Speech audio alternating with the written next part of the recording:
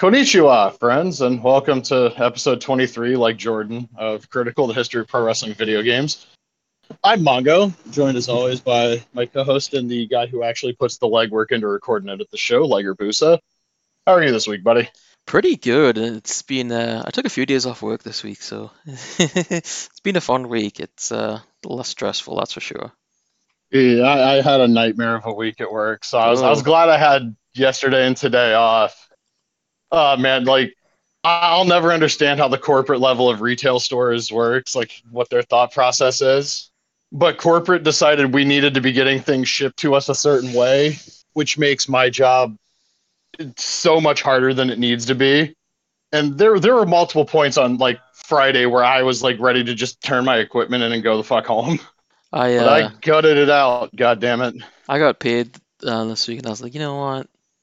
I'm not working this week because they offer time off because it's like a low volume time of year. So Mhm.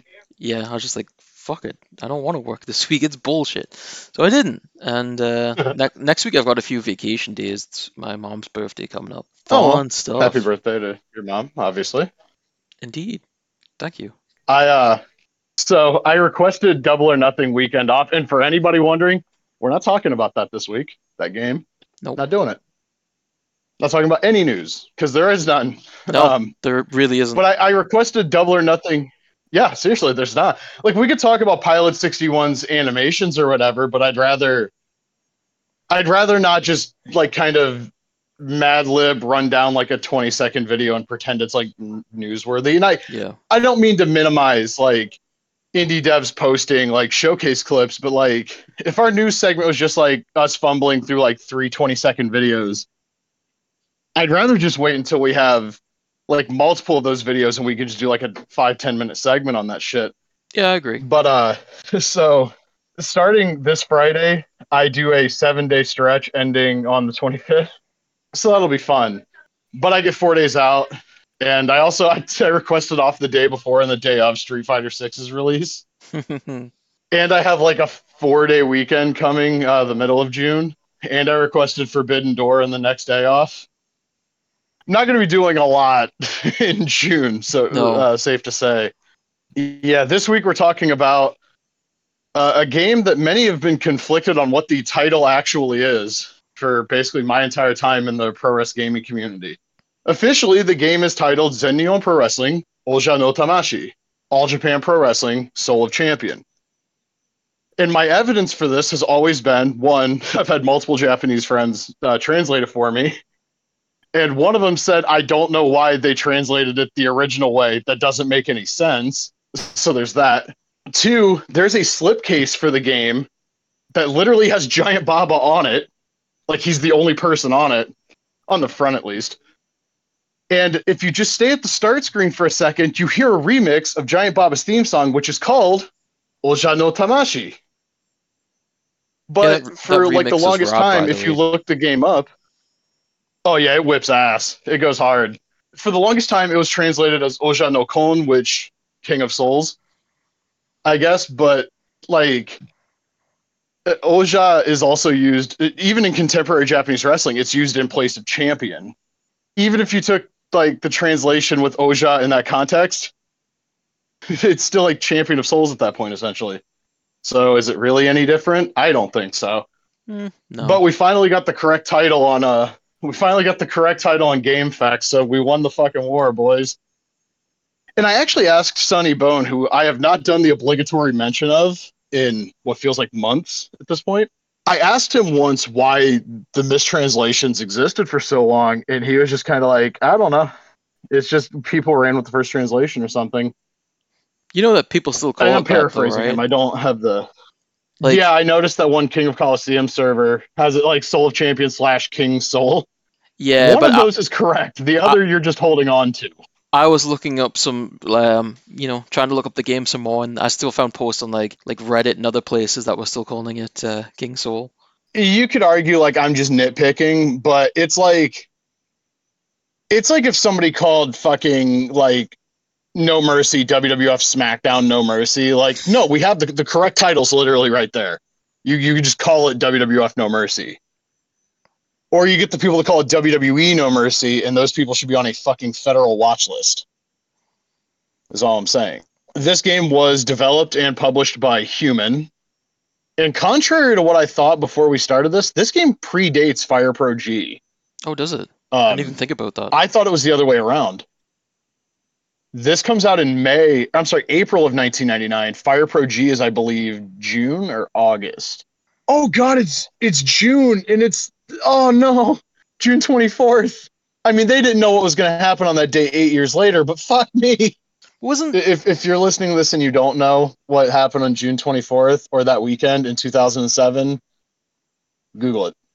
I'm not going to explain it to you. This is not the time nor the place. What a run for like all Japan games, because I think like 2 months later, Giant Gram was released, and like the next year, the same year, you got the next year Giant Gram 2000 and Virtual Pro Wrestling 2. Like, holy shit, what a list!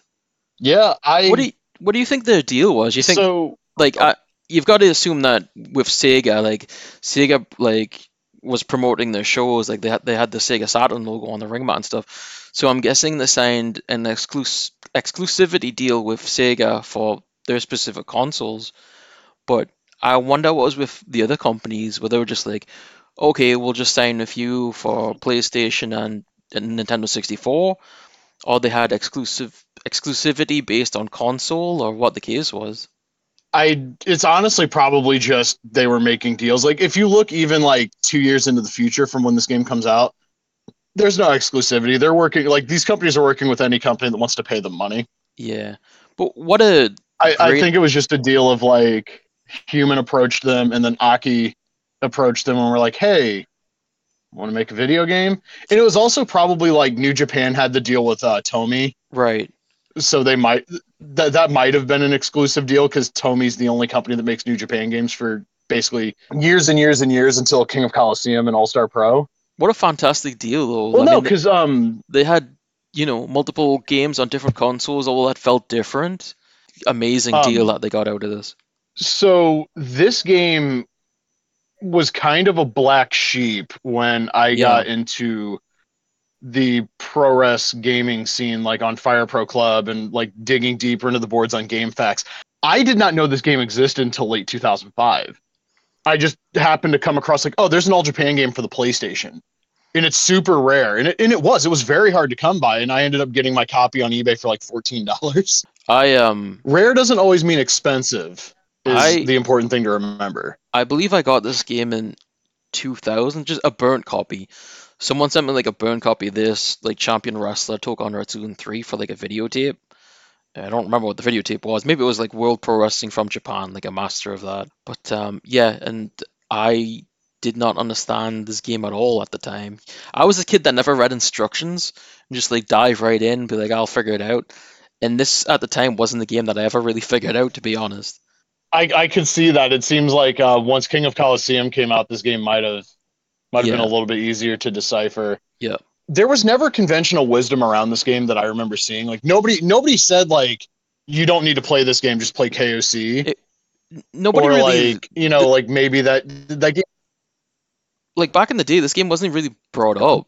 Like I don't remember anyone really talking about this game too much. It would be like, oh, when KOC came out, it'd be like, oh, okay, so this is a predecessor to KOC, but no one was like go out of your way to play it. No one was saying don't play it. It just didn't get discussed a lot at all. Yeah, that's kind of my memories. Like there was no discussion. It was the black sheep. It was the nobody talked about it game. So I got it, and I was like, oh, okay, this is like 14-year-old me just going, oh, okay, it's PlayStation 1 King of Colosseum. And then picking the game up, what is it now, 17 fucking years later, having not played this game since probably 2012. This is not just KOC on the PlayStation 1. This game is very, very different. The core grappling works the same way that it does in KOC. You'll actually see, if you play this game or watch a video of it, you'll see a ton of animations that are still in KOC 2, which that tickled me. Yeah. They didn't abandon the animation library. The grapple clutches, all of them literally just wind up in KOC red and green. They do reanimate them for 2. We'll talk about those games, in the future. So to explain the gameplay, you have square, X, and circle are your strikes. weak, medium, strong, like Fire Pro. To grapple, you hold the R1 button and you press triangle, square, X, circle, or a combination of triangle, circle, or square and X. When you grapple, your character will lock up, and then they will immediately drop their, like, it's hard to explain this. They'll immediately, like, kind of squat, and that's when you press the button. The timing in this game is not nearly as forgiving as the sequel, not nearly as forgiving as King of Colosseum 2. Which is But when you're in the funny. grapple, It's funny because a lot of the complaints from people were that the timing in KOC 1 and 2 was very difficult, and it's so much harder in this game for certain grapples to figure out when exactly you're supposed to press. Like the power bomb yeah, animation is so fast, and the power slam pickup too. It's just like I always feel that because I just don't know. I didn't have a problem with the powerbomb clutch. Every time I accidentally did the full Nelson clutch with Kawada, I like that was getting reversed because most of the other ones, like after a while, you can kind of figure out the tell of when you're supposed to press the button. Right. My brain never presses it when I see the tell coming.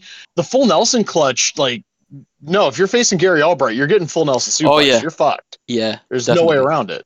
When you're in the grapple itself, squares weak move, X is medium, circle is strong, triangle is also a strong move. You can hit L1 with one of the power move buttons to do a powerball move, but as we'll talk about in a second, you don't want to use your power balls in this game. It's the opposite of King of Colosseum, where you might feel empowered, so to speak, to use the power balls. There's no stamina system in this game in the sense of like you knock your opponent down and you hold L1 or select or whatever fucking button to regain stamina. But if you kick too much ass, your character will just hunch over, Yeah, which drove me up the fucking wall. super annoying. Yep. And it's one of the things. I said this to you on Discord. There were flaws with this game that when I was a teenager, I kind of overlooked because, like, whatever. It's like it's not meant to be exactly like KOC. This is the first game. Playing that now, there is nothing worse than when you're in a tag match and you hit like a power bomb or a Nodoa Otoshi, and you're about to go for the pin, and your character stops to take a breath, You and can't your follow opponent's up. partner comes in and fucking drills you with like a, yeah, you're completely fucking powerless. And there's also points where like you'll get hit with a move and you'll get up and you'll still be selling, and the AI can just keep hitting you with moves for like minutes on end in game time, and you'll still be selling no matter how much you button mash, wiggle the not the analog, the D-pad. There was like a 4-minute in-game period in a tag match yesterday where I was just selling, and I was like, you know what game this doesn't happen in? Fucking King of Colosseum. Yeah, that's true. Because Yeah, if you're stunned and your opponent hits you once, you get up and you're fine. KOC doesn't loop you into fucking selling animations.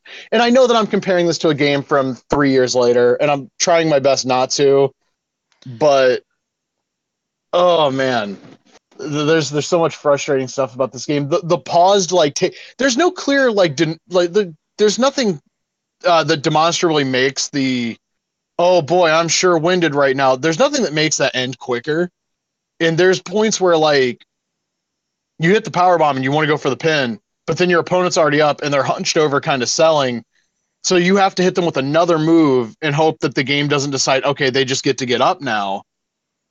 It breaks the flow of matches in a way that's like super unnatural, and I can't. It's like SmackDown versus Raw 2006. That game's stamina system was borked. You do like 4 moves and you have to take a breather. right. But it's like SmackDown 06 if your stamina's on like half the entire, like if the game glitched and you had half stamina the whole match. It's so frustrating to deal with. Also, running strikes in this game, don't bother. Because there's like a lag between you running and like the run animation when you press the button. Unless your opponent's stunned or the AI just stands there like a dumbass, you're gonna get drilled with like a grapple or like a counter strike, and there's nothing you can fucking do about it. It's so goddamn frustrating. Frustrating is a word you're gonna hear me say a lot in this review, by the way, because that's this game is not. How do I put this? When you see human as like the publisher and developer of a game, you expect a certain level of quality. This game does not hit that quality like standard at all in like any fucking way, except for like rip-off theme songs and some of the face textures. which are amazing. I Like the don't think it theme does anything songs. else better than the sequels. The theme Oh yeah, no, songs, the fake themes rule. yeah, like Thunderstorm, Tenru's theme sounds almost exactly like it. Hayabusa's theme is really good. Yeah, they all sound like superb. Way better than KOC. Yeah, well, KOC was like they had to jam more audio tracks in the game, Yeah, and they that's needed them true. to be lower quality. Here it was fewer tracks, so you could get away with it a little bit more. The Powerball system is in this game, which for those who are unfamiliar, in King of Colosseum, the sequels, and this game, the characters are divvied out Powerballs basically relative to their position on the card. The top guys will have 4, the like basically all the Gaijin and like the mid card guys will have 3, and then like the super low card guys get 2. These in the later games are used solely for like big moves. In this game, you can burn a Powerball to get out of a submission or a pinfall, and you can hit that L1 button and kick out before the 1 count. Like I did that so many. Like Gary Albright hit me with like 3 full Nelson suplexes in a row, and I was like, "Yeah, motherfucker, pin me! I dare you to pin me!" Boom! I kicked out and immediately tagged in Taue. Yeah, I did that Um, as well. As I the said earlier this week, it's more about draining your balls than anything. Yeah, that's so in King of Colosseum, the strategy of the match is whatever you want the strategy of your wrestler to be. If you're playing as Kawada, obviously Stretch Plum is going to be a focal point of your attack. Power Bomb, the Gamengiri, especially the Gamengiri, because I think Kawada has strike criticals in KOC. Or he does in KOC too, maybe. No, he has them in Fire Pro R. I might be wrong on KOC. In this game, because these are like a get out of jail free on a pin or a submission, you kind of don't want to use them to do power moves unless it's a case where your opponent has no power balls left. And it's super easy to cheese the AI. Like, Yeah. I hit like 6 Gamen-Giris, 3 head kicks, 2 power bombs, and the crowd's already chanting along when I pin the opponent. And that's also the cue. When the crowd's chanting along, they're counting along with the pin. You know the AI is about to burn power balls, and once they're out of them, hit them with a fucking strong grapple, or even a medium damage strike. I did Kawada's like standing big boot and pinned like half the people I fought in fucking MVP mode. It takes all of the strategy, and I understand like I was playing MVP mode, and typically in like story mode, you just want to beat the fucking thing to get Mm. whatever the unlockables are. But I found myself doing that in the exhibition matches before I even played MVP mode. I found I myself doing never it. played like that in KOC. To me, it wasn't on purpose. Like, it's just you get to the point where you like, okay, this is gonna be the finish or closer, so I'll pin my opponent, drains a power ball. Okay, that didn't work. I'll pin him again, drains a power ball. It wasn't something I did consciously. Consciously, sorry, I can't speak. Um, but it just happened because that's the way the AI works. It makes the game really frustrating to play because like there's deep moves, like the movesets in this game are insane. Again, it's the predecessor to King of Colosseum, which has like the deepest movesets in any wrestling game you're ever going to see. Right. This game has similar moveset depth, but when it's like I don't need to use like 90% of my moveset, I can get by with the high kick, the Gamengiri, the fucking big boot, and like a power bomb. What incentive do I have to explore my moveset beyond that? The game doesn't incentivize me actually. You can hit strong grapples like a minute into this match. Can you, and like consistently, can you think of any other human game or spike game that allows you to do that? Where you can just hit the circle grapple as many times as you fucking want throughout the match. Not off the top of my head. Maybe Blazing Tornado, but I don't even know about that. And that's an arcade game too. But Well, fair that's true. point. I don't want to shit on this game because like I love the games that come after it, and I love All Japan from this era, and I love the roster, which we'll talk about in a moment because I haven't run down the roster yet. But when I played this game again, I couldn't help but be like, if you look at all of the licensed All Japan games from this era, this is the worst, like by a mile. And I used to think it was the best.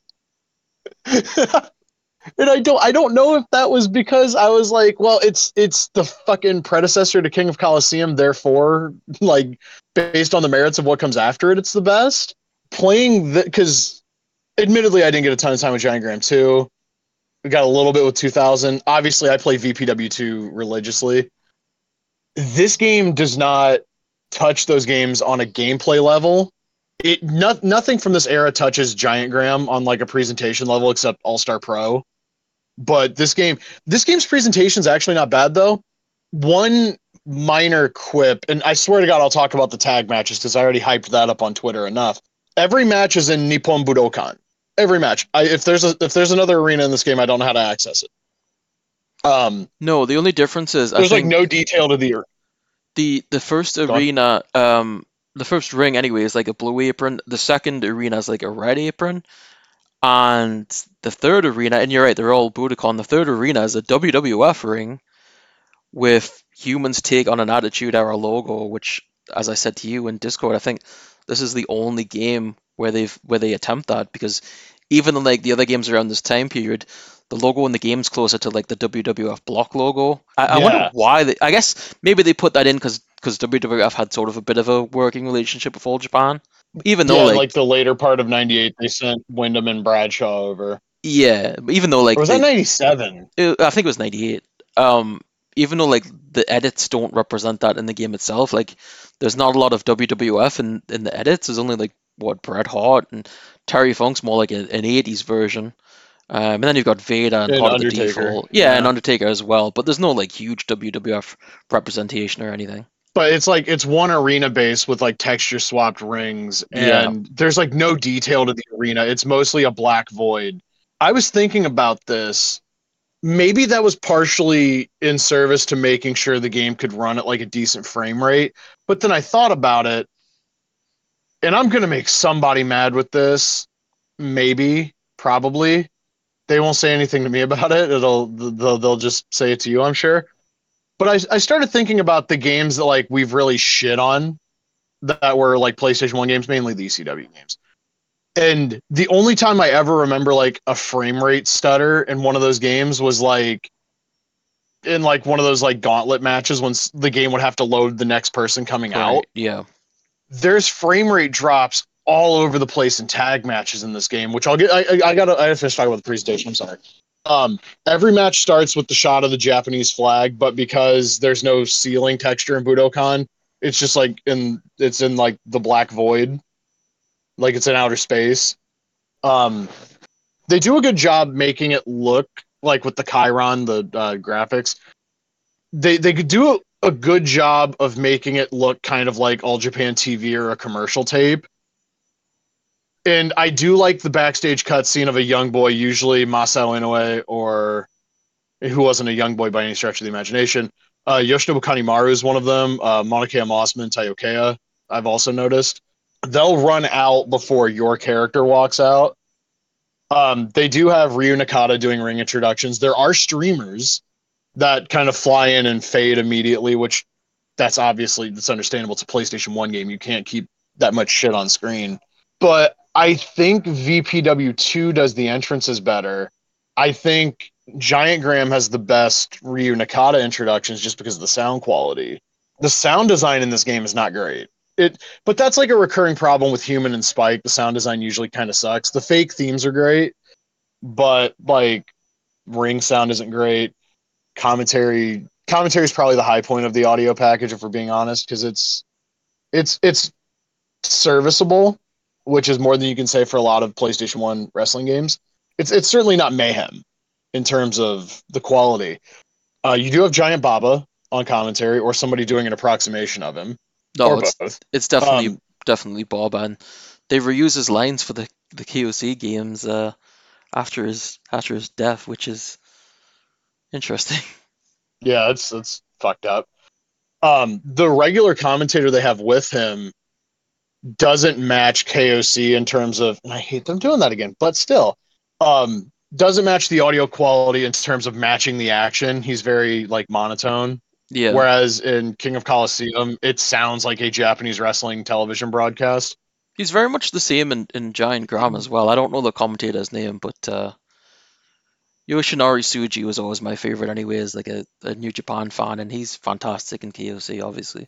Yeah, no, he's amazing. Yamazaki does pretty well in KOC 2 as well. Oh yeah, Mitsuo Momota's also there. he's an Um, old man. his daughter is not to hear my Austin impression in that game, however. So roster wise, this game is set. I mean, I'm kind of comfortable in saying it's set like late '98. There's the select screen split up into two sections. One, which is the native talent, and the second menu, which you access by pressing down, is the foreign talent. On the Japanese side, we have Giant Baba, Mitsuharu Misawa, Toshiaki Kawada, Akira Taue, Kenta Kobashi, Jun Akiyama, Takayo Omori, Tamon Honda, Masanobu Fuchi, Yoshinori Ogawa, Hiroshi Hase, Tsuyoshi Kikuchi, Satoru Osako, Mighty Inoue, which I think is probably supposed to be Masao. I'm pretty sure it's Masao. I didn't pay close. I never got deep enough in this playthrough in the native side of the select screen to know for sure. Was Mighty Inoue wrestling? He wasn't still. He was a referee at that point. That's got to be Masao Inoue. Yeah, it would be Maso anyway. Why did they write that? That's the thing we were talking about before we went on. You look at like fucking create a wrestler list or edit mode head list or like roster list for these games, and motherfuckers just put shit there. Yeah, it's true. Balls Mahoney's head is not in Fire Pro Advance. Mighty Inoue is not a playable character in this fucking game. I don't think he's an edit. I'm glad I stopped and thought about that for a half a second. You've also got Jun Izumida, Kentaro Shiga, Yoshinobu Kanemaru, and as an unlockable, who I did not unlock, Jumbo Tsuruta, or as he's listed here, Jumbo Tsurata. The Rat And you know Boy. what's funny? People who list him like that usually refer to Misawa as Mitsuhara Misawa, but no, they got the U on the end of his name here. Interesting. And then on the Gaijin, Gaikokujin, White Boys, for the most part, section of the roster, you got Vader, Stan Hansen, Johnny Ace, Gary Albright, Johnny Smith, Gianto Kimala, and Monokea Mossman, again, Taiyokea. Can we go through the edits as well? In terms of the roster, do you want me to? I will. Yeah, hell yeah. There's edit templates in this, much like King of Colosseum. And some of them are split up into like American Power, and then you look at the and then like the four attires will all be different wrestlers. So American Power is, and I'm not going to verify the authenticity of one of these names because it makes no sense that he would be in. Confirm. But Steve Williams, Scott Norton, oh, it is Kevin Sullivan? It is, yeah. And Ted DiBiase. The High Flyers has Hayabusa, Darkside Hayabusa, Sabu, Great Sasuke. Jinsei Shinzaki for some reason just has four attires. American Brawlers has Bruiser Brody, Terry Funk, The Undertaker, and Terry Gordy. Giants has Andre, Young Andre, Harley Race, and Antonio Inoki. And as my co-host found out, if you use the edit template without adjusting anything, Inoki will be giant-sized because he's in the giant slot. Yeah, he's fucking huge. Yoshihiro Takayama has two slots that are just himself, but he is also Bret Hart and Yumanisuke Ueda. Fuck. There's a shoot fighters group that has Masahito Kakihara, Daisuke Ikeda, Nobuhiko Takada, and Kazuo Yamazaki. There's Jado and Gedo. Allegedly, one of Jado's attires is Masaki Mochizuki. Yeah. One of Gedo's is allegedly Wing Kanemaru, which you took exception with. Yeah, because I didn't. And said you didn't think it was. The problem is with the edit mode too is that you can't zoom in, so you can't get a real good look at people. But it didn't look like Wing Kanemaru to me. Like the attire was like shorts and like blue shorts, blue top, and like yellow flames. But I think that's just because that's the way Ghetto's attire sort of set out as well, with black and red. So they just use sort of the same attire but like edit in a different way. I think that's actually Bam Bam Bigelow because it looked like a white guy with a goatee. So that's what made the most sense to me. Yeah, no, put it that way, it makes a lot more sense. There's a WAR, not war, it is WAR. Slot that has Tenyu. The second slot, this person did not know who it was, so I have no clue. Ashurahara and Fuyuki. Okay, see now I have to complete the MVP mode with like one of the B group guys because I gotta have Fuyuki. He doesn't look good. Oh, never mind. There's a super heavyweights group that has Abdullah the Butcher, one slot that is meant to be both headhunters, so I guess you just make the same guy twice, and there it is. Yokozuna and Big Boss Man, which you sent me a picture, and it's clearly Big Bubba. It's not Big Boss Man. The only thing Boss Man about is that his pants actually have a stripe down the side. Instead of the yellow Boss Man stripe, it's a red stripe. But for his like top, he's got like a white shirt and suspenders, so it definitely looks more like Big Bubba. Yokozuna actually has green tights with the white. What do you call it? To WrestleMania, the arcade game. Mawashi. Yeah, so that's white, and his tights are green, and he's got like some sort of writing on the Mawashi as well. So it doesn't look exactly what you'd want Yokozuna to look like, but Abdullah looks perfect. We have a Tiger Mask. We have a Tiger Mask group that has Tiger Mask 2, Eddie Guerrero, Black Tiger, or Black Tiger Eddie Guerrero. Tiger Mask won, and for my money, the highlight of this whole group, Grand Naniwa. We have Gaijin Fighters, which is Bart Gunn, Dynamite Kid, Mike Awesome, and Ken Shamrock. There's a masked fighter group that has the Patriot, Wolf Hawkfield. That's not Wolf Hawkfield. This person, it's not okay. Well, here's the thing. This person also wrote Super Delphin as Spell Delphin. Yeah, spell Delphine is how I read it as. And then the last one is listed as Tudor, whoever the fuck that is. To me, just based on his attire, looked like Liger. Like he's not wearing red. Why didn't you just write Jushin Thunder Liger? Well, he's not wearing like red and white. He's wearing like blue and white, and like the mask doesn't look like Liger, but like the gear sort of does. So I'm not sure. I'd have to look into that more. Then we've got a Keiji Muto slot, which is Muto, Orange Pants with a Beard, Muto, and the Great Muta. I'm reading the descriptions as they're written at this point. Fuck it. We have Riki Choshu. I have to read this as written because it's too funny. Blue Pants, Gray Pants, Funaki Shooter, and Atsushi Onita. That's Funaki Shooter. I'm hoping just means Maskatsu Funaki. It is, yeah. We have Comedy Fighters, which honestly is just old dudes. It's Haruka Egan, Kengo Kimura, Mitsuo Momoda, and then in the last slot, for some goddamn reason, it's Tatsumi Fujinami. The funniest one of them all. Yeah. The guy when I think of like Japanese comedy workers, Fujinami, the super straight-laced technical wrestler. That's the guy. There's another Gaijin Fighters slot, which has the Destroyer, which I think is his final appearance of any sort in any of these Spike and Human games. And also, that might be his first appearance since the Super Fire Pro 3 edit book. Super weird he's in this.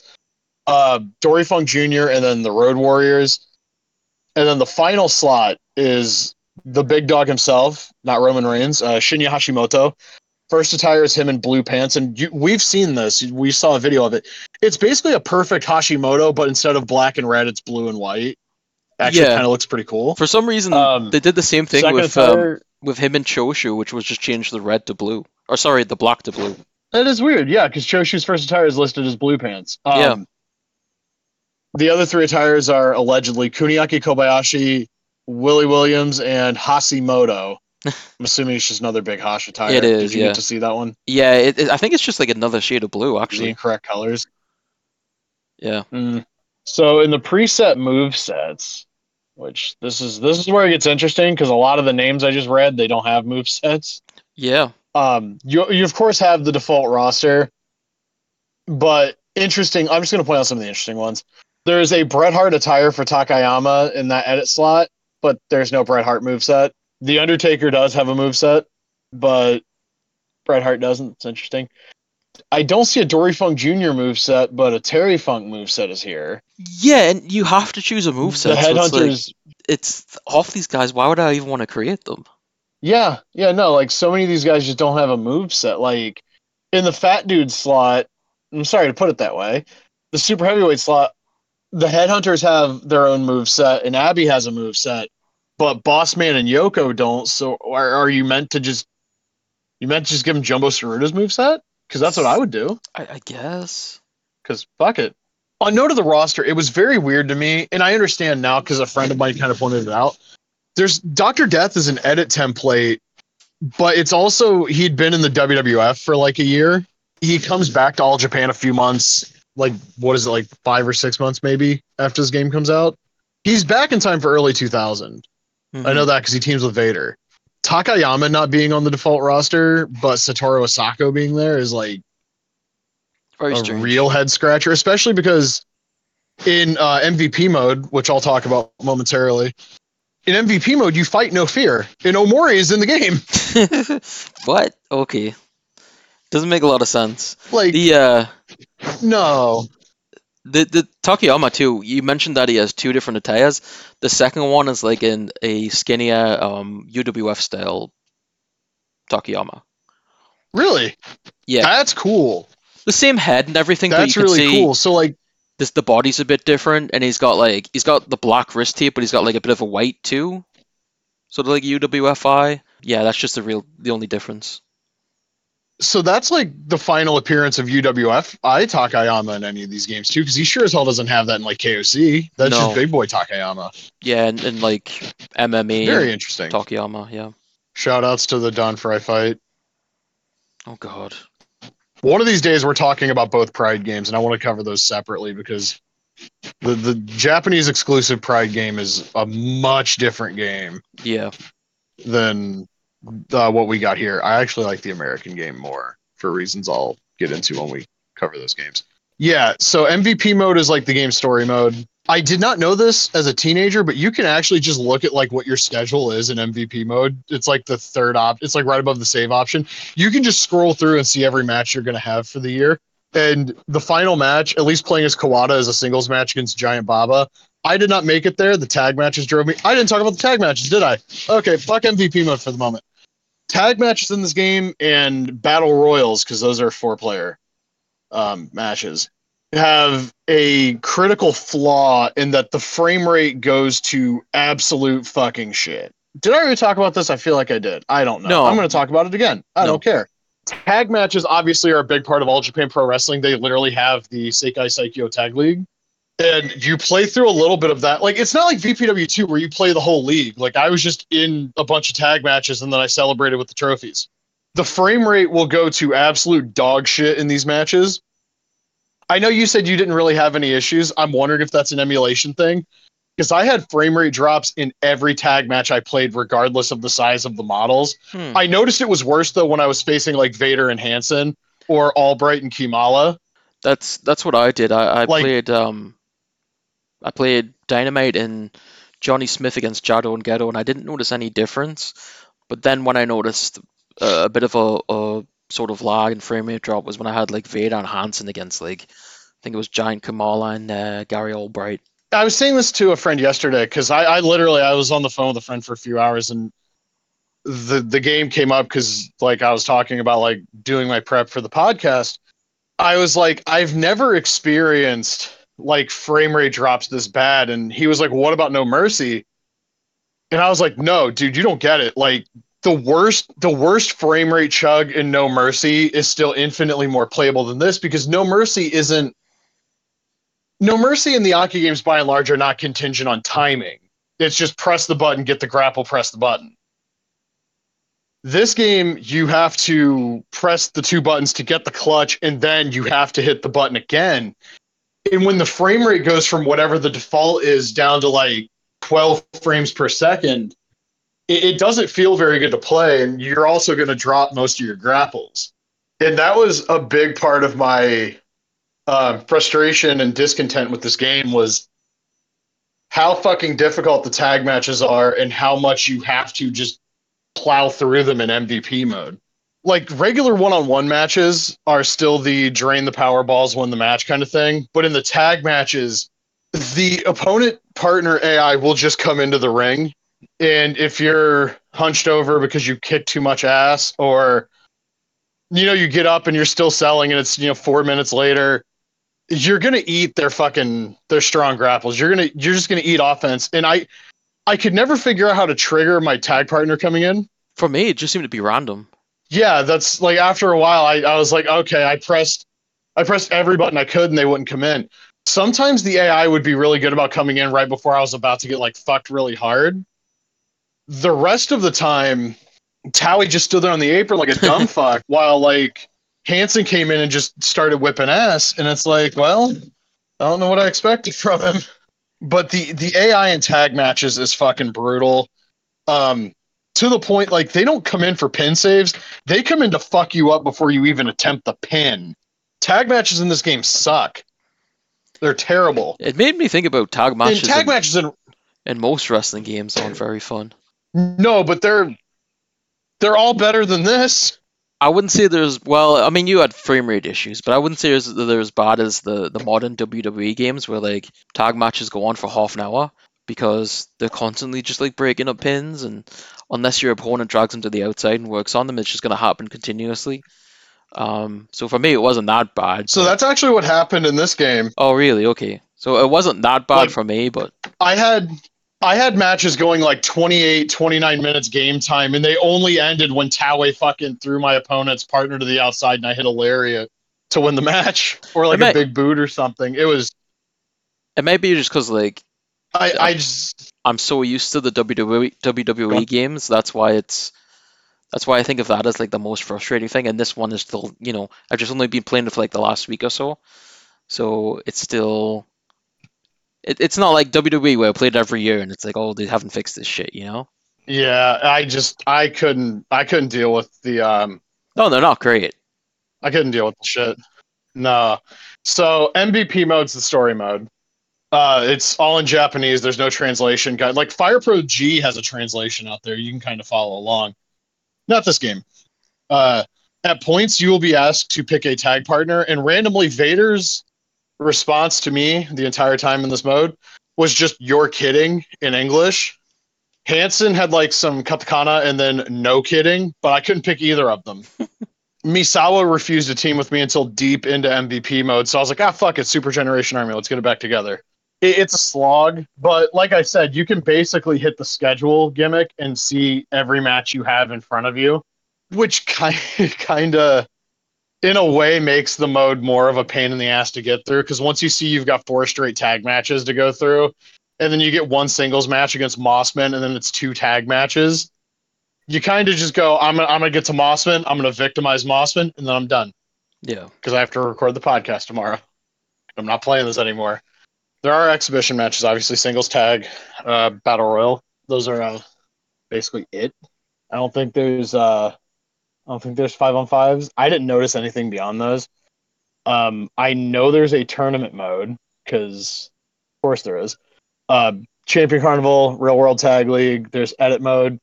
You can unlock the ability to defend titles after you beat MVP mode. Looking at this now, the rings are meant to be All Japan 1, All Japan 2, and then US Black ring. So I'm guessing the red ring apron one is supposed to be like mid-90s All Japan, where like 2 of the ring skirts are red, 2 of them are blue, kind of denoting the sides of the ring instead of having just the split canvas like they had previously. That's right, yeah. You can toggle the announcers off and on. You can only have Baba on if the other commentator is on, which I think that's kind of how KOC works too. Yeah, that's right. Computer level only goes up to 8 like KOC. Basically all the same match options you would expect. Like you can change the count out, the time limit. Not a lot of depth, but it's an All Japan Pro Wrestling game. They're not going to give you like a crazy amount of options. I did not play the Champion Carnival. You could not pay me to play a Real World Tag League in this game. That's too many matches with too many frame rate drops and too many times where my blood pressure gets to an unhealthy level.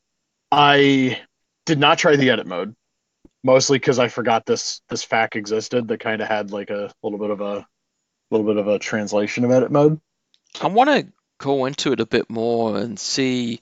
Well, first off, I'm going to have to load the save back in because for some reason I went back into edit mode after taking those screenshots and then half of them were missing. So I don't know what happened there. But I want to go back into it and see some of these movesets, like Sabu, for instance, and see if there's anything specific for him in this. He does have a moveset listed, by the way. Yeah, yeah. It's moveset 46.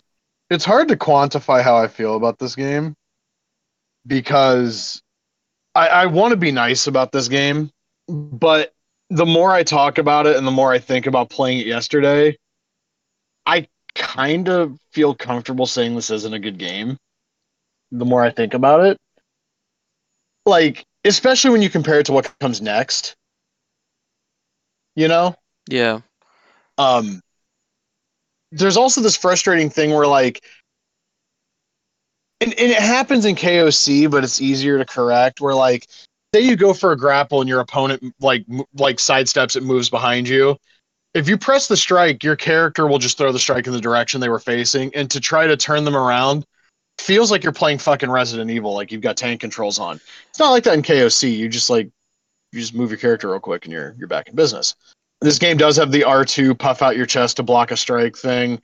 You can also counter strikes. I had a lot of my kicks countered by the AI. That's another thing. The AI in MVP mode goes to fuck you difficulty like real quick.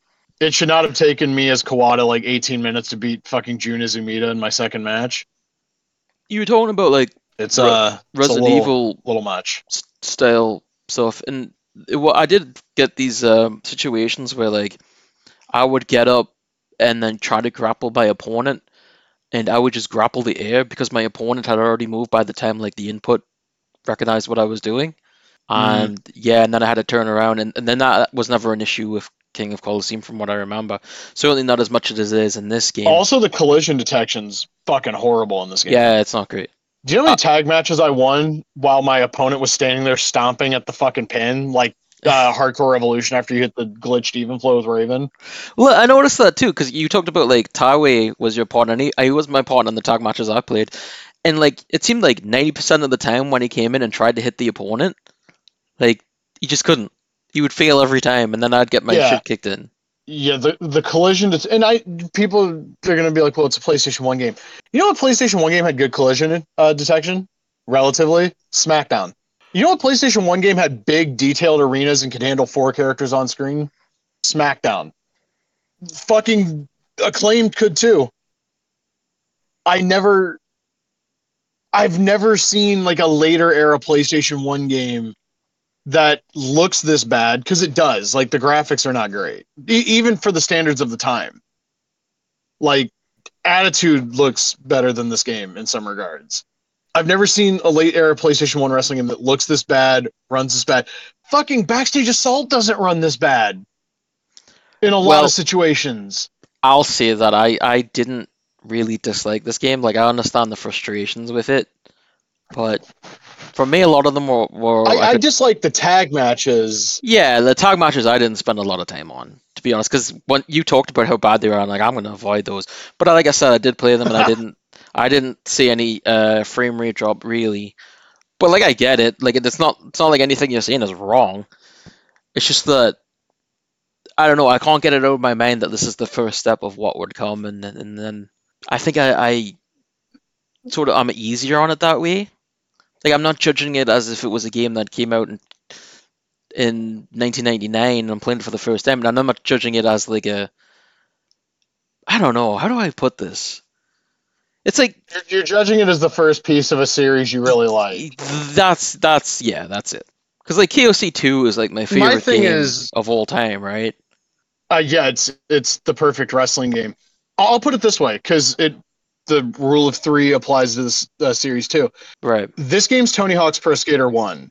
That by and of itself, as much as I've shit on the game, if you look at this game as a game that came out in like the spring of 1999, it's still not like great. The tag matches are about as frustrating as the Acclaim games. I'd rather play the Acclaim games if I had to play a tag match, just because I know the frame rate's not going to drop. And that's the only time you'll ever hear me say I'd rather play an Acclaim game than a human game. I promise you. But presentation-wise, it does well. I mean, its presentation, I don't think is... It's about on par with Tokon Retz Den 3, but I'd still give Tokon 3 the nod. I'd give Tokon 3 the nod overall, just because 60 frames per second mode for singles matches and the gameplay doesn't drive me nuts in tag matches. Right. But by and of itself, as a game released in the spring of '99, it's not a horrible game. It's not a like great game. It exists. It exists in the middle of being better than Thunder and Nitro, but not being as good as SmackDown. It's kind of in that dead zone. It's mayhem. That's what it is. It's a game that has like good presentation for the time, I guess, goodish graphics. I think Mayhem looks better, and it's got all right gameplay. Soul of Champions probably better than Mayhem, but it exists on like that same level of like, it's not a classic, but it's not complete dog shit. If that makes sense. Yeah. Backstage Assault does run better in some of those backstage arenas though, and there's no fucking excuse for that. Backstage Assault's also singles matches only, isn't it? So like, I don't even want to think about 4-way matches in Backstage Assault. I'm sorry I said Backstage Assault did anything better than this game. It's just the more I think about it, the more frustrated I grow. It's a good game, but it's Tony Hawk 1. You play Tony Hawk 2, you have no reason to ever play Tony Hawk 1 again. You play Tony Hawk 3, you have no reason to ever play Tony Hawk 1 again. Like, it's the Tony Hawk 1's the game that like you go like, I kind of want to fucking skate the warehouse again, or school, or the mall. Honestly, any of the levels after that kind of suck in Pro Skater 1, if I'm being completely honest. It's like you throw the game in, you try to do a manual, you try to do a revert, and you're like, oh right, we've come a long fucking way since this game, huh? And then you don't play the game for a few years until you have to teach yourself that lesson again. That's what this game is. It lays a lot of foundation for two all-time classic, technically three all-time classic games to come before it or come after it. But by and of itself, when you compare it to what comes after, there's no reason to ever play it. When you compare it to the contemporary games of the time, remember, Fire Pro G comes out 2 months after this game. Tokon Redstone 3 was already out. If you were like an import gamer, you had no reason to buy this game unless you were like a big All Japan fan. And to your point, people didn't figure this game out at the time. This would have been an incredibly frustrating game, like even in 1999. The only reason that I was able to play this game when I first got it in 06 was because I knew it was PlayStation 1 King of Colosseum. If I didn't know that, I would have never touched this game again. Right. So I get it. Like, in the context of its time, it would have been incredibly frustrating if you couldn't read the fucking instruction manual. And 24 years later, it's incredibly frustrating because I know what comes after it, and I know what this gameplay style could be. But it's not bad. But you also have no reason to listen. All of these guys are in fucking KOC Red and Green, pretty much, and they're all either licensed or edit templates in KOC 2. You don't have the late 90s All Japan ring with the NTV shit on the apron or ring skirt in the KOC games, but you have the split canvas ring and you have the mid 90s All Japan ring. Also, if there's you're there's no reason to play this game. If you're playing on emulator, like the NTV ring's already been modded into the game, so you've got. I actually saw that this morning. Yeah. So what wrestlers do you lose? Like if Big Bubba and Sabu are two that come to mind through like the KOC Sabu's games. not an edit template. Well, Sabu's an edit template. I'm talking like if you look at the default roster, like the bone stock roster, you don't lose any of these guys going into fucking KOC, I'm pretty sure. Johnny Ace, but he's Johnny And I mean, Ace. Most of the edit templates are still there. Yeah. Oh, yeah, you don't get Johnny Ace. But he's an edit template, is he not? He is, and so was Gary Albright. You lose. Yeah, so there you go. You lose Johnny Smith and KOC too for some, but they still put his jacket in the game, which doesn't make any sense. But yeah, it's a little strange. It's an interesting piece of wrestling game history, if nothing else, because like there is a King of Colosseum style game on the PlayStation 1. But like, do I think it holds up? Absolutely the fuck not. I had like relatively no fun compared to like I sat down with Giant Graham 2000 for the last episode and had a blast. Right. I sat down with this game and wanted to chuck my PS2 through a window. Like, I keep trying to rationalize calling this a good game, and I come so close to just being like, no, it sucks. I just didn't have that experience. Just like I'm not gonna say like I had a tremendous amount of fun, and the tag team matches were stupid, but it didn't frustrate me that much. I don't know. I just felt like you should have played MVP mode. You'd be in the boat with me if you played MVP mode. Oh, when you were talking about it, I was like, when you said I'd rather play the Acclaim games, I was like, I ain't touching this shit. Are you kidding me? And I know what these. Genuinely like. And I know what these modes are, right? Like I've grown to hate like story modes in wrestling games unless I feel like there's a purpose to them. And just playing a bunch of matches one after the others, there's no purpose to me. Yeah, the beat everybody, win the title stuff, especially by like 1999, is so like so tiring. Yeah, because like, I mean, WrestleMania 2000 at least had some cutscenes. The first SmackDown kind of had some cutscenes to give it a little bit of flavor. SmackDown 2 had actual story elements. No Mercy's like a literal fucking branching, choose your own adventure kind of thing. Like, I'll play those story modes. Well, maybe not No Mercy, but I'll play like the SmackDown, shut your mouth, here comes the pain story modes. I'll play those all day. Those are an incredible amount of fun because it's not just matches. This game's literally just matches, and when half of them are tag matches with frame rate drops and frustrating AI, and just no, fuck that. I feel like the excuse there could be that because it's Japanese, it's more in-ring based, but not really, because you've had games in like the Fire Pro series with story modes and stuff. I was about to say, literally 2 months later, Fire Pro G comes out with like this super, like, you can follow along with it because there's a translation guide, like a super deep story mode. Exactly. This is just, it's more frustrating than it is bad. I'll put it that way. But some people can also interpret frustration as making a game bad. I don't Right. know. If I just played exhibition matches, I might be a little bit happier with this game. But I was like, you know what? I want to play MVP mode. I'll gut through it. I'll figure out how to navigate the menus.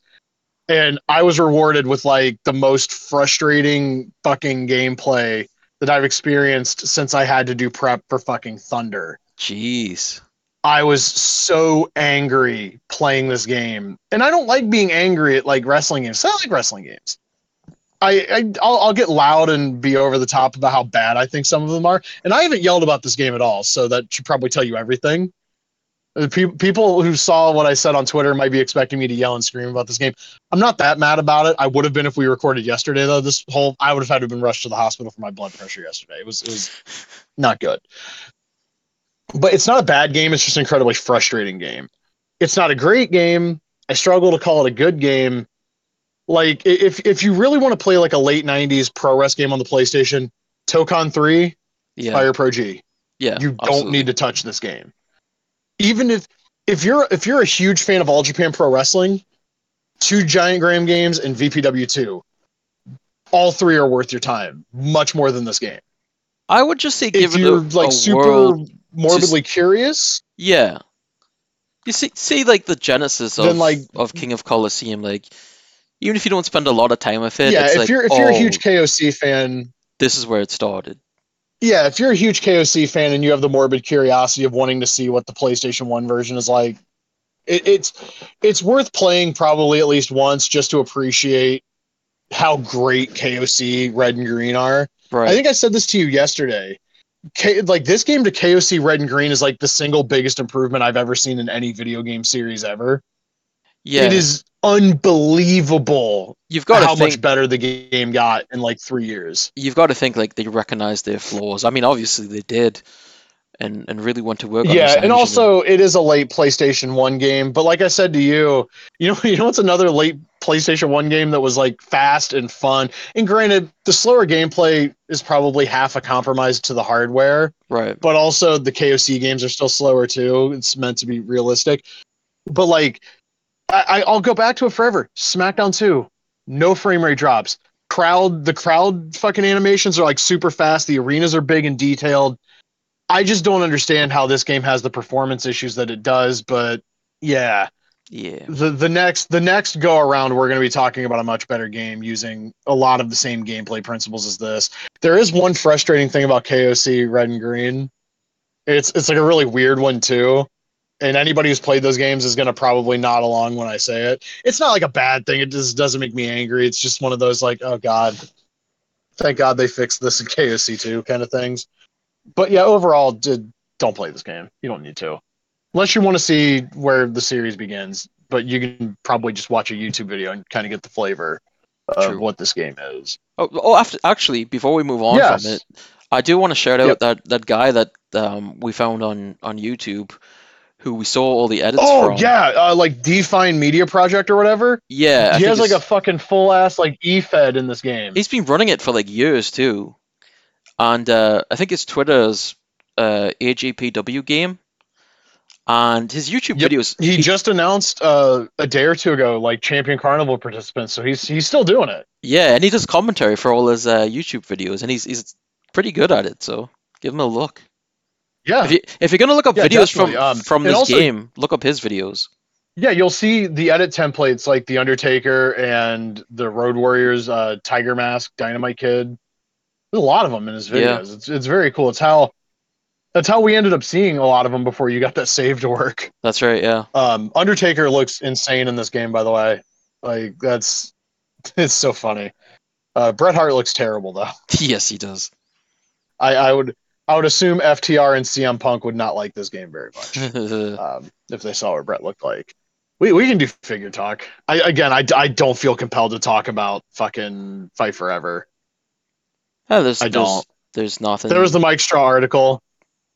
Yeah, it's a Mike Straw article.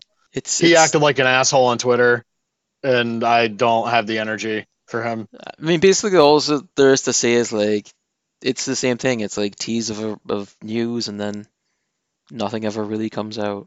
The promotional materials are done, which we fucking knew months ago. There's Yeah. your news update. I'm not talking about it any further. Figure talk. So recently, I discovered a page on Instagram, Now Home NYC. One phrase. They run a website where they sell Japanese wrestling figures. And they also have like a preservation museum where they write these like exhibits, these articles about like the Karapro figures and the little gumball Yujin figures. I noticed on their site they had they call them Karajos, the G.I. Joe style Karapro figures from like 01 and 03. They had Antonio Inoki, which is like my big bucket list figure at this point in my life. I've got most of the other ones that I've kind of pined for. That was one that I didn't have, and I bought it. And these are like GI Joe scale figures from 03, and the only piece of articulation they're missing from the elites is the ab crunch. Like he has the bicep cut, he's got the wrist cut, the thigh cut, single jointed knees as opposed to double. But you know what are you gonna do? What was their Instagram again? Super Now Home NYC. Okay. There's also Foreign Objects, object spelled OBJX. They sell a lot of like How, Karapro, also the Yujin figures. But I got the Inoki, and then I got Masakatsu Funaki and Chono because I already had Choshu, Maeda, Liger, and Tiger Mask, and I have to tell the story. So I bought the Inoki, and I was watching Dynamite with my friend on the phone. This was a week or two ago. And halfway through Dynamite, I just decide, fuck it, let's watch Pride Fighting Championship. But before I get to that point, I was like, I'm going to go find my Liger and Tiger Mask because I don't want to have Inoki on the shelf by himself. So I go into the room that like just a lot of my action figures and shit are sitting on the floor because try as I might to say I'm going to eBay, most of them I end up not doing it. And I go into like the little red crate that had my Hasbros in it, and like I find the Karapro or the Mogura house rather, Tamon Hondo and Kobashi. I find, Black Trunks, Kensuke Sasaki. I don't find my Karajos. And I tear this fucking room apart. And I'm like, where would they be? And then it dawns on me, I have a tub in the back of my closet that has my Jazzwares UFC figures, some starting lineups, and my Jax UFC figures. I've looked everywhere else it makes sense for these fucking things to be. If they're not in there, then they're gone forever, and I'm going to have to spend $100 a piece to get them back. I fucking clean, and it's one of those things where like I would have to pull 2 tubs with a bunch of shit on top of them out of my closet. The WrestleMania 25 promotional chair that I got for buying the pay-per-views, and then all of the stuff off of the tub in the back of my closet, right? That's too much work. I just took all the shit off the tub in the back of my closet and picked it up and carried it out to the living room, sat it down, opened it, and right on top were Maeda and Tiger Mask. And then I was like, okay, so if they're in here, Liger's got to be. And I found Liger. And then, like, as I was picking Liger up, I flipped over the Jax Antonio Rodrigo Noguera Pride figure. So that's on my shelf now, too, because I forgot that I had it. I love that figure. That is such a tremendous figure. That Jax UFC line had so much potential, but they overestimated, I think, the potential consumer base. Oh, yeah. They were selling the MMA ring. The ring was selling for super cheap at like a department store here like years ago, and they were selling that was when they were selling the DVDs for like $5 a piece as well, or maybe less. So as far as I can tell, that ring only got released in Canada.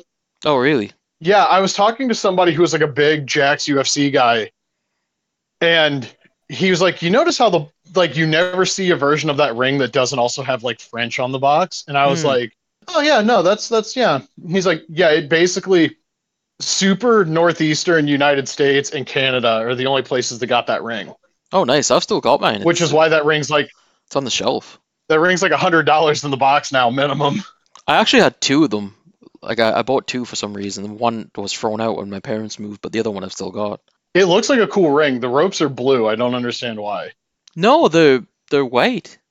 I think they're blue on the box, but the ropes aren't they blue on the box? They are on the box, but on the ring itself, they're white. Interesting. So I've never seen one loose. I've only seen it in the box. Yeah. They should have done a freaking real scale ring. I don't want to think of how much that would cost on the secondary market now. But like you think about it, they had the pattern for the turnbuckles because they did the Rocky ring. They would have had to have tooled new ring posts though.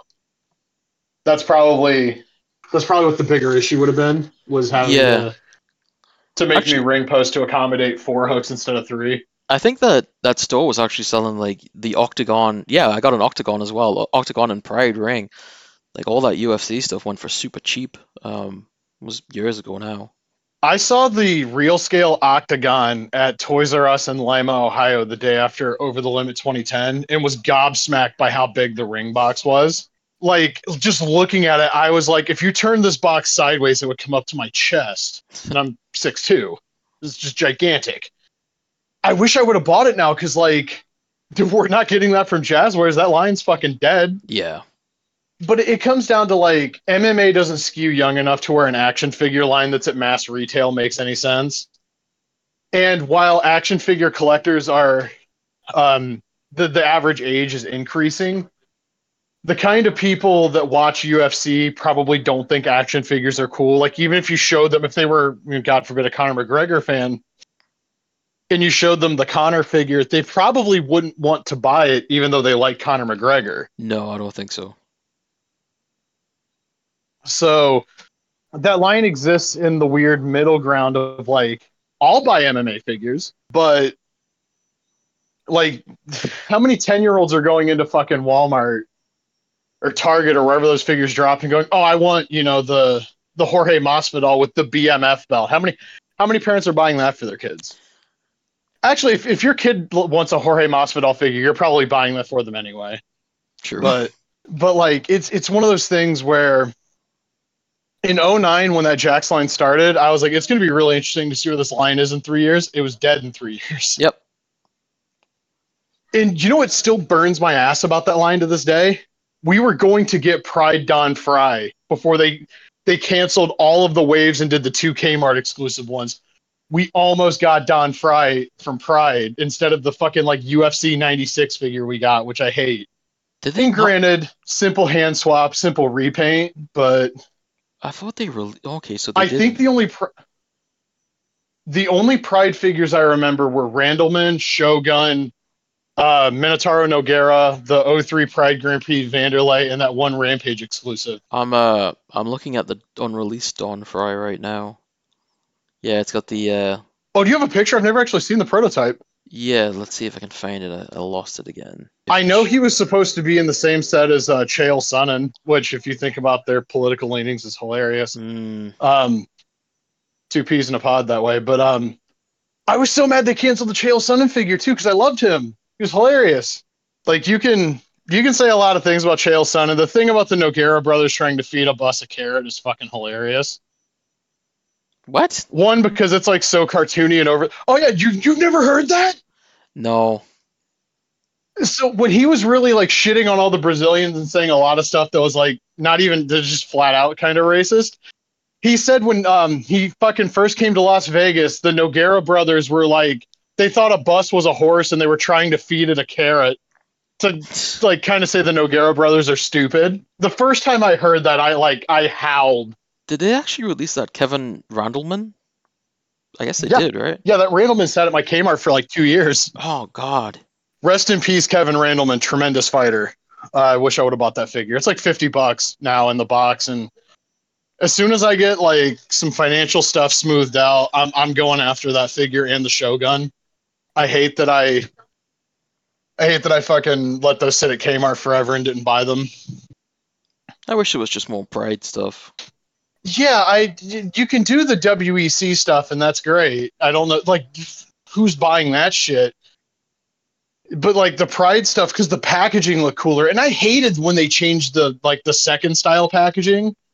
That was, like, flatter, and it was, like, a completely different shape. I didn't like that. I like the original packaging because I think it looks nicer. Yeah. It looks more like, a collectible.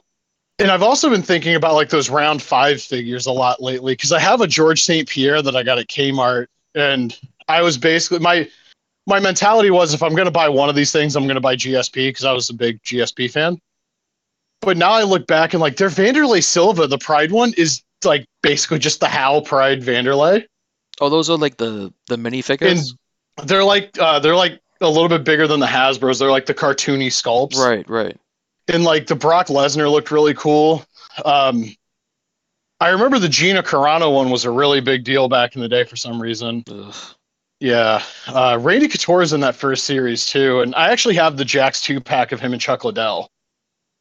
They got recalled because turns out Jax didn't actually have the rights to make Randy Couture. I also have his Build and Brawl figure.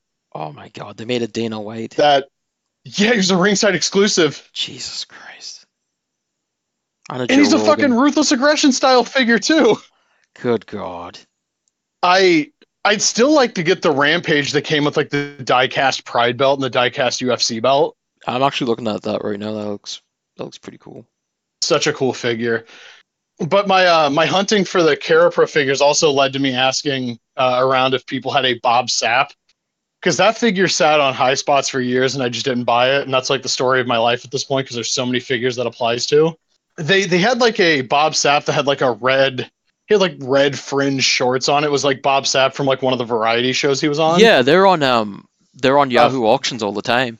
yeah, I want like the regular one because I have the IWGP Crown belt, and I kind of if it'll fit the figure, I'd love to have that on the Bob Sapp. Yeah.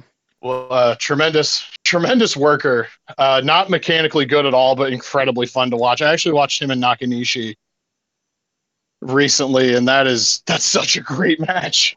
Yeah, I kind of love Bob Sop. Sop Time was a great song. Bob Sapp ruled, man. He did the Beast Bomb, and him and Muto had that sweet Doomsday Shining Wizard. Oh, what that they almost killed D'Lo with?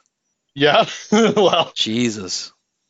D'Lo gets fucked up taking a lot of stuff because he I guess he got hurt when the Headbangers were like originally like trying to figure out how to do their move. I guess D'Lo was like the crash test dummy for that. Poor D'Lo. Shout outs to the Headbangers. We were potentially getting figures of them soon. Yeah, but they won't have any like licensed T-shirts or anything, and that kind of sucks. No, they'll have like a generic Headbangers shirt, like the unreleased classic Superstars ones. Yeah. That was a revelation when those things were uncovered. Like, oh wow, we almost got CS Headbangers. And then my immediate reaction after I saw them was like, would anybody have actually fucking bought this? Like, I understand now it's been a quarter of a century, and people kind of just want to fill out the rosters. So like, obviously those guys are great candidates for that Monday Night War line. I mean, there's so much you could do with that line. I just Whether thought about that. they'll actually do that is do anything that you like think of. No, is it's going to another be thing. Street Gear figures of the top guys. That's You all know, it's going to be. you know that Bob Sub figure you mentioned with like the made by Panasonic. It's got Panasonic on Huh? the back of the box. There's like Dancing Sap, and the other one is cut off, and I can't see what it says. And then it's Benkai Sap.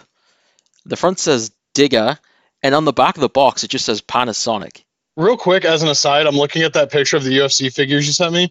Yeah. That Uriah Faber gets released, repainted at Kmart in like 2011. That GSP does too. Hmm. That John Jones is in the last wave. I can't tell who the guy in the top left corner is. Is that It's not Chael, is it? Oh, god damn it. What's his name? I know I'm thinking of someone and I can't remember his name. Shit. Anyway, it's not gonna You can come to see me. here that GSP, Don Fry, this mystery guy, and John Jones all have the same torso too. Shout outs to Jax. Has there been any significant? I know Zombie Sailor showed off the Paul Roma. Yeah, which looks really good. Um That was his as big update for the week. as far as everyone else, I mean, Rush now is just showing their Nosferatu and it's like nothing wrestling right now. Mattel hasn't showed off anything for a while. Hastel has taken pre-orders for the Godwins now, which from the pictures that he's seen, I think look really good. But the previous figures didn't look good. The Ahmed didn't look good. The Godfather, and those figures haven't even come out yet. He's still on pre-release for everything. So while I like the way the Godwins look, I'm not gonna think about purchasing them when the previous figures in the line didn't look very good, and they're not even been in people's hands yet. I think a lot of these companies have gone too far with the pre-order model. Oh yeah, for sure.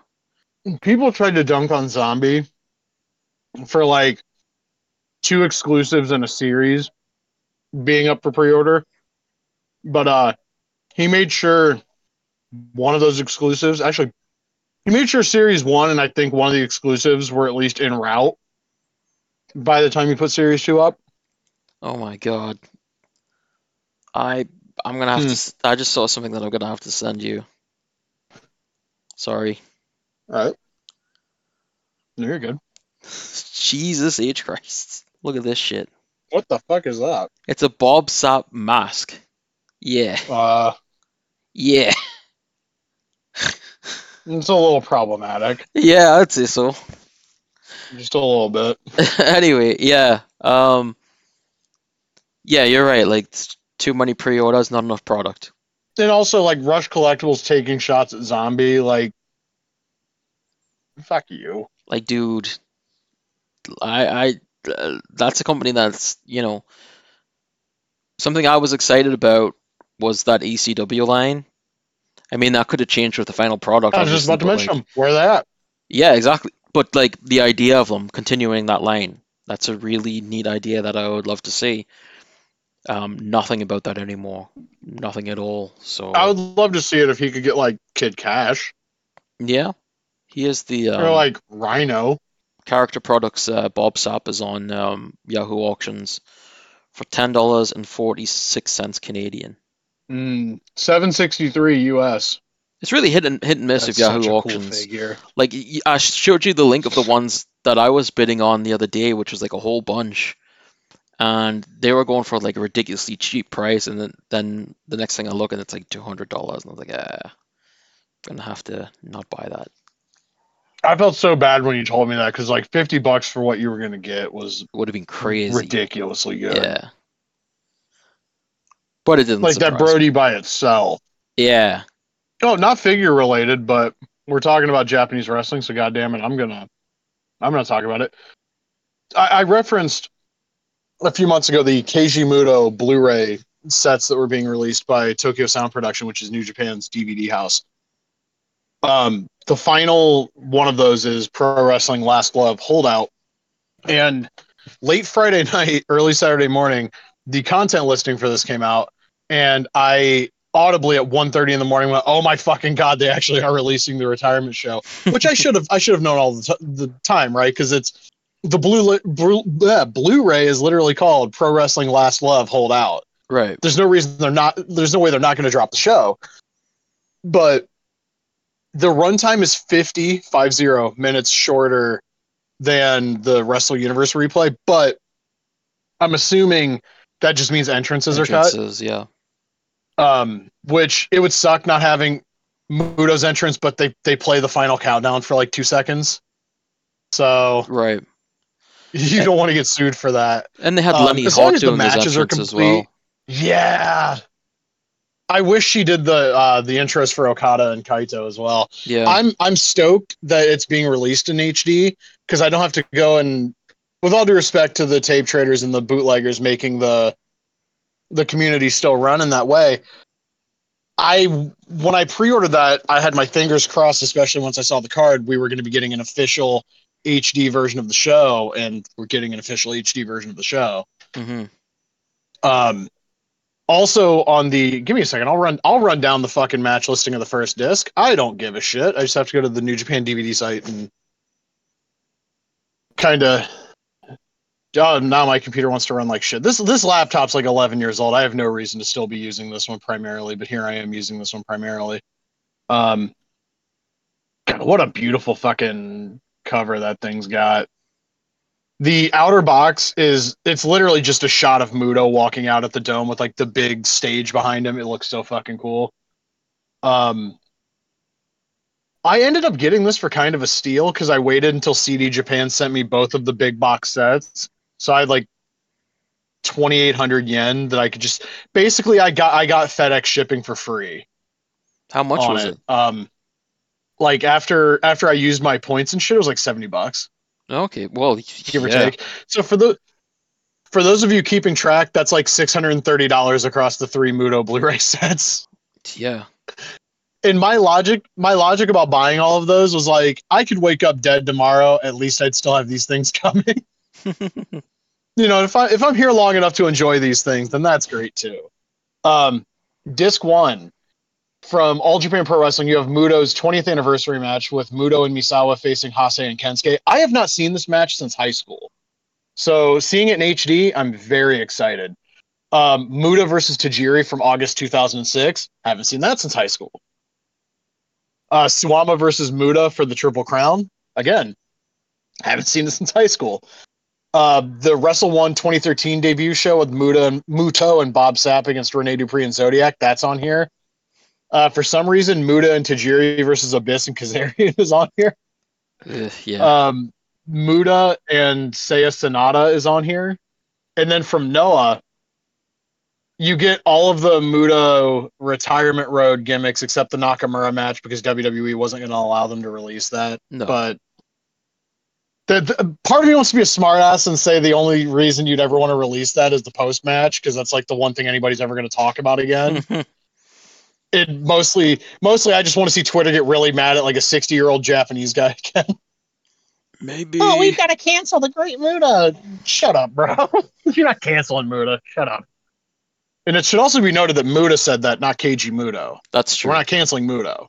Just Muta. Keiji Muto actually loved Can't believe they put Misawa. He said he was a very handsome man. Yeah, he did. And you don't say love in Japan. I've been told you don't say you love something unless you actually love it. So there you go. Also on disc 1 you have Muto and Kaito Kiyomiya from Nippon Budokan last summer. Tremendous match. Very, very good match. You also have Keno Manabusoya, that piece of shit, and Tadasuke against Great Muta, Great Okan, and Nosawa Rongai. What a fucking match. What a fucking match. Also from September, Keiji Muto and Kazuyuki Fujita versus Masakatsu Funaki and Katsuhiko Nakajima. That sounds kind of neat. I did not see that match last year, I don't think. You also get Muto, Kojima, and Ninja Mac for some reason against Marufuji, Jack Morris, and Hayata. Okay.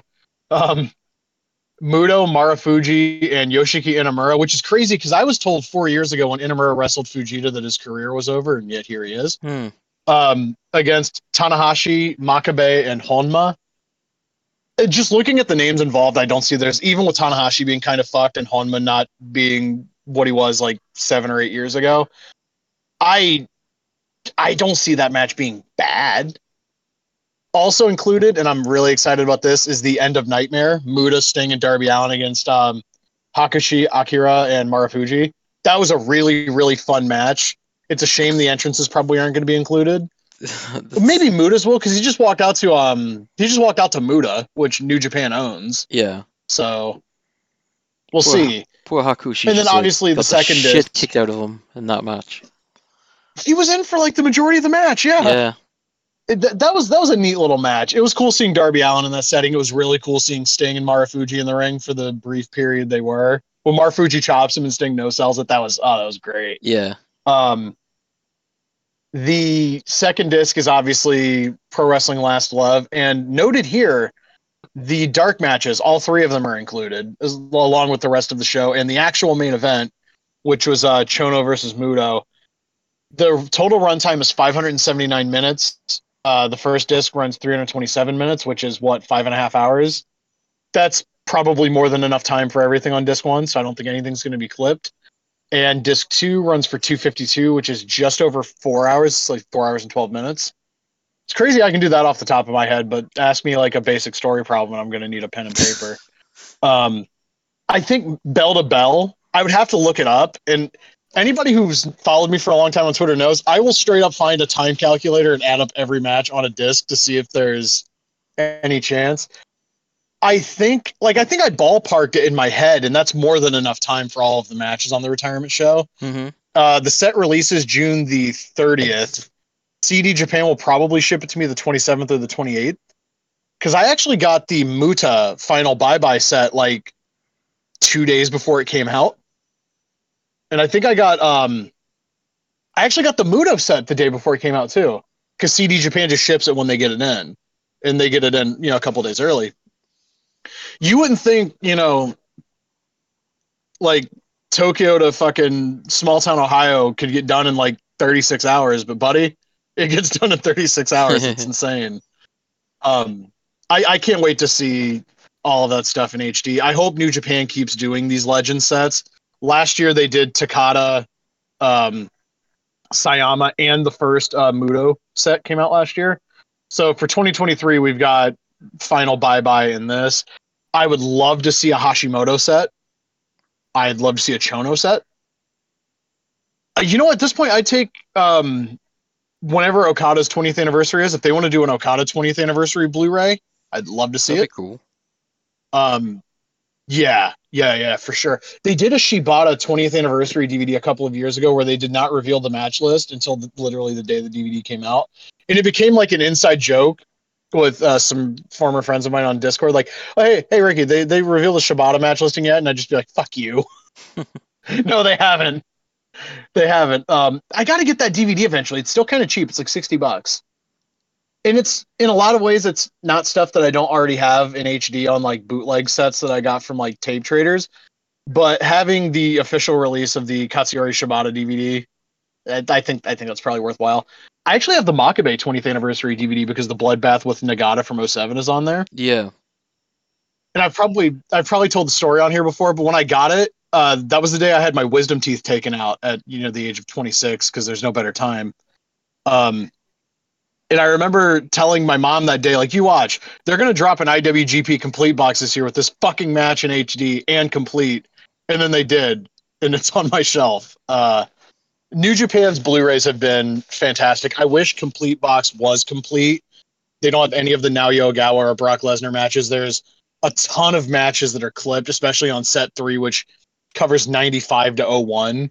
Like, how do you cram 5.5 years of a title into 3 discs and not have a bunch of truncated matches? But yeah, I want to see more legend sets. I'm glad they did Inoki. I think Fujinami's 50th anniversary was last year. Would have been nice to have gotten a set for him. I want VOP, the company that was doing the Noah and All Japan sets. I want them to come out of hiding and do a Kobashi Blu-ray and a Masawa Blu-ray and a Kawada one. And you could do like Taue and Akiyama too.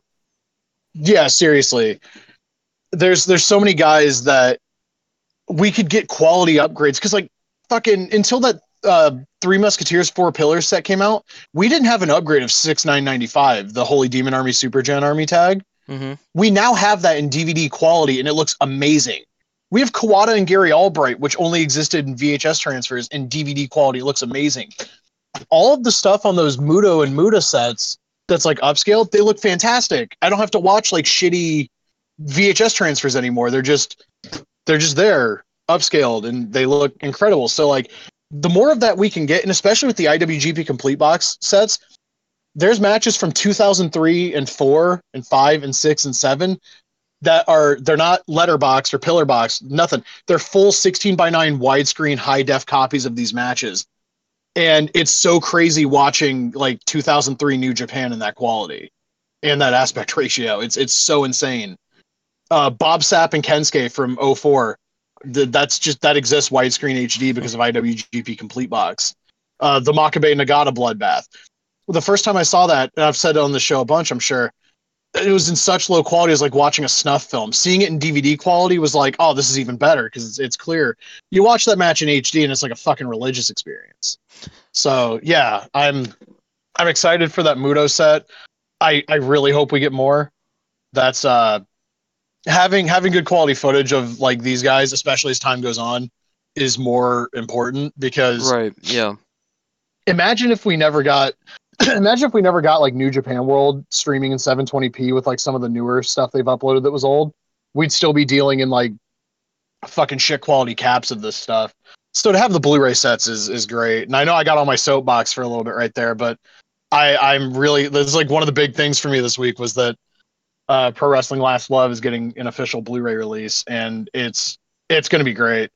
Anybody who hasn't seen that show, sign up for Wrestle Universe. The main event alone, well, the Muto and Naito match and the main event, they're worth it. That show was a love letter to the era of Japanese wrestling I love, and if you're listening to the show about a 90s All Japan game, it's probably the era of Japanese wrestling you love too.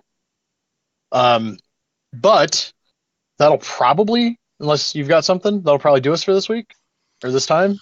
Do I have We'll be back in something? 2 weeks with. Do you?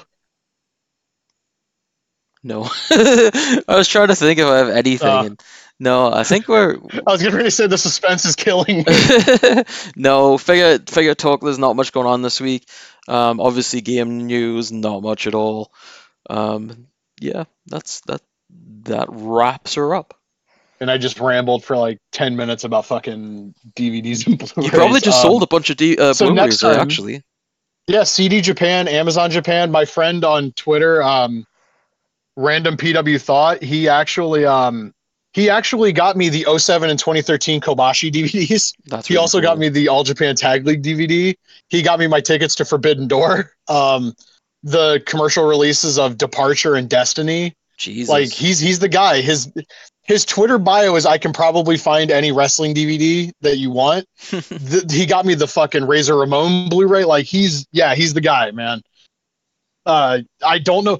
One of the Kobashi DVDs, the 2013 one, he got me that shit sealed.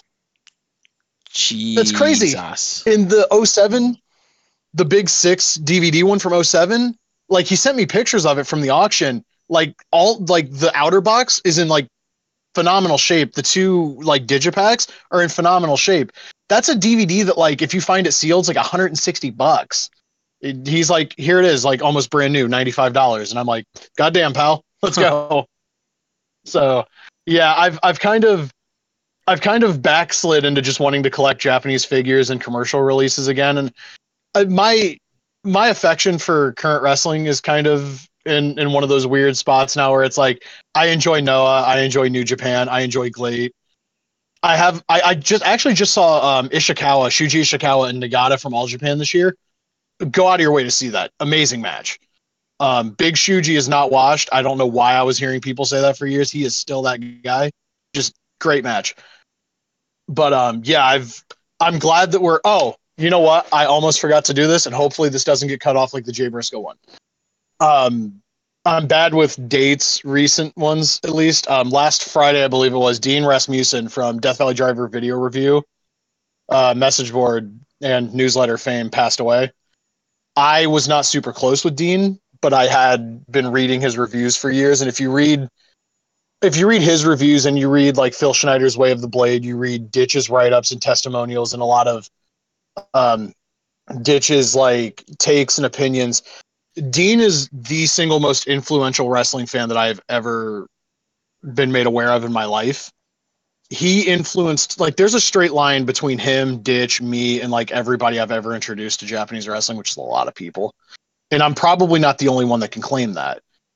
If you're a Western battle arts fan, you have him to thank. Bix said this on the Between the Sheets tribute, like, if you're one of those people that searches out like Guts World and like the Japanese indies, that all started with Dean. He was the one that made people over here aware of like the really obscure Japanese stuff. I mean, Survival Tobita versus Ken the Box probably got more viewings this last week than it had in the previous decade because that's a match that he famously really liked and talked about. So like, yeah, go if you can find it. I think Virtual Pros on Twitter, they put up an archive on Google Drive of a bunch of the old DVD VR um, newsletters. His reviews are under Rasmussen, his last name. I've also heard it pronounced Rasmussen. I'm not sure. I've heard it pronounced both ways in the last week, so it is what it is, whichever one it is. I'm sorry if I said the wrong one initially. Um, but his writing style is super entertaining. He summed up the Taue Tommy Dreamer match simply as this is the best Dreamer match and the worst Taue match, and goddamn, he's right. But a lot of the conventional wisdom on the internet wasn't conventional wisdom until he and the DVD VR Playboys made it conventional wisdom. The Hashimoto worship, as somebody noted it on Twitter, that started with those guys. There's like a whole bunch of us that are like Westerners that fucking love Shinya Hashimoto that would have never loved him because the newsletter narrative was he wasn't a work rate guy. Well, I love him. He might not have been like Kobashi in terms of doing a bunch of like shit in a match, but like didn't need to. He was Hashimoto, right? And there's a weird irony in me saying this about the guy because one of the first reviews I ever remember reading of his was an All Japan match. Might have actually been 6/3/94. And we're talking about, 90s All Japan this week, but we lost a guy who was, it's not even hyperbole, the most influential wrestling fan of the modern era on the most influential wrestling website of the modern era. Without him, without DVD VR, online wrestling discussion is a much, much different thing. A lot of us would not be aware of a lot of wrestling that we really love. And I thank him, and I hope he rests well, because he had a real big impact on me and a lot of other people, and it was really sad to get the news that he passed away. If you ever saw his SmackDown reviews, where he would draw pictures of the reviews as he was doing them, with his like Eddie Guerrero and stuff, yeah. They were always tremendous. Chris Zellner was with Phil Schneider and I believe Phil Ripa. They did like an hour and 45 or 50-minute tribute to Dean. It is an absolute must listen.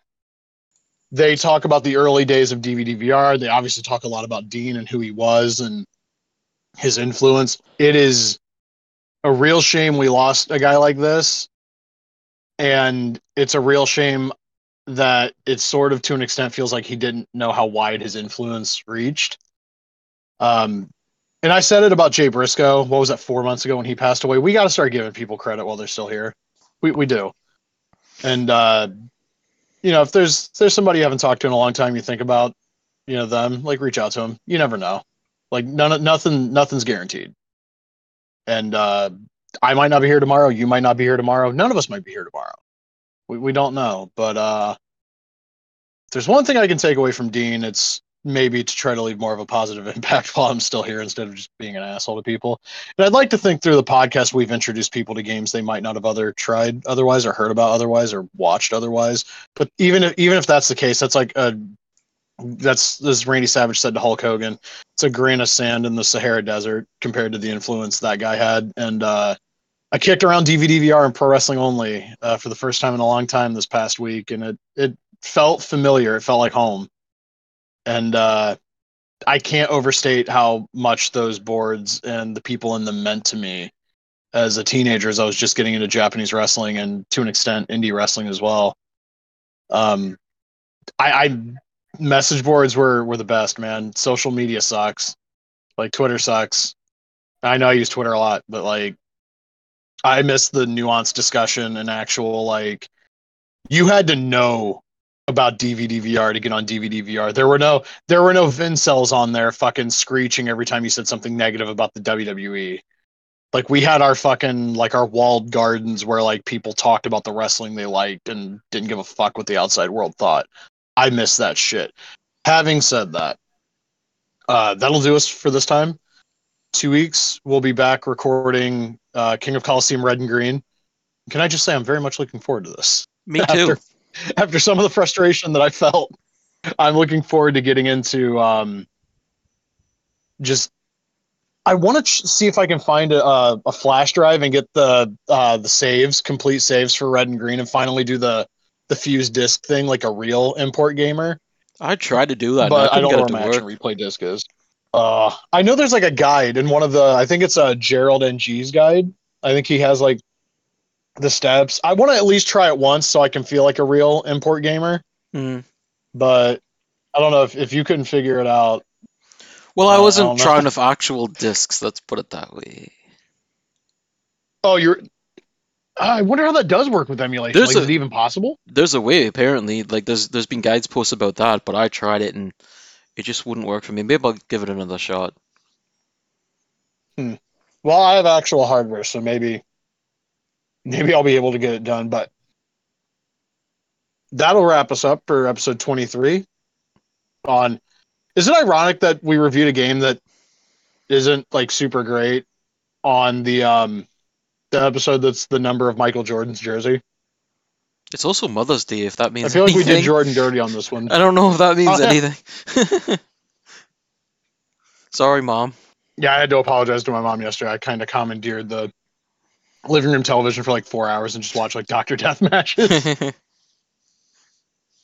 Sometimes you just have to, you know. But yeah, that'll do us. And next time you'll get to hear me talk about the first time I bought a PlayStation 2 flip top, Flip flops. and we yeah, well, you know what, I haven't owned a pair of those since I bought my first I've PS2 never flip had them. top.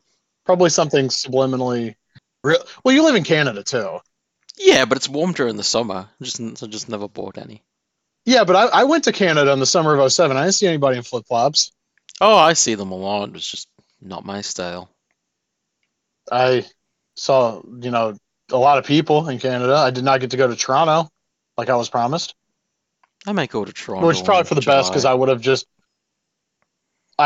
I would have just run around Toronto like, hey, can I be on Degrassi? Just ask random people on the streets like, can I be on Degrassi? Yeah, that's how it works. I would have. I mean, that's got to be how it works, right? Did you, since you're up there, did you see Degrassi's on like the Canadian Walk of Fame or some shit now?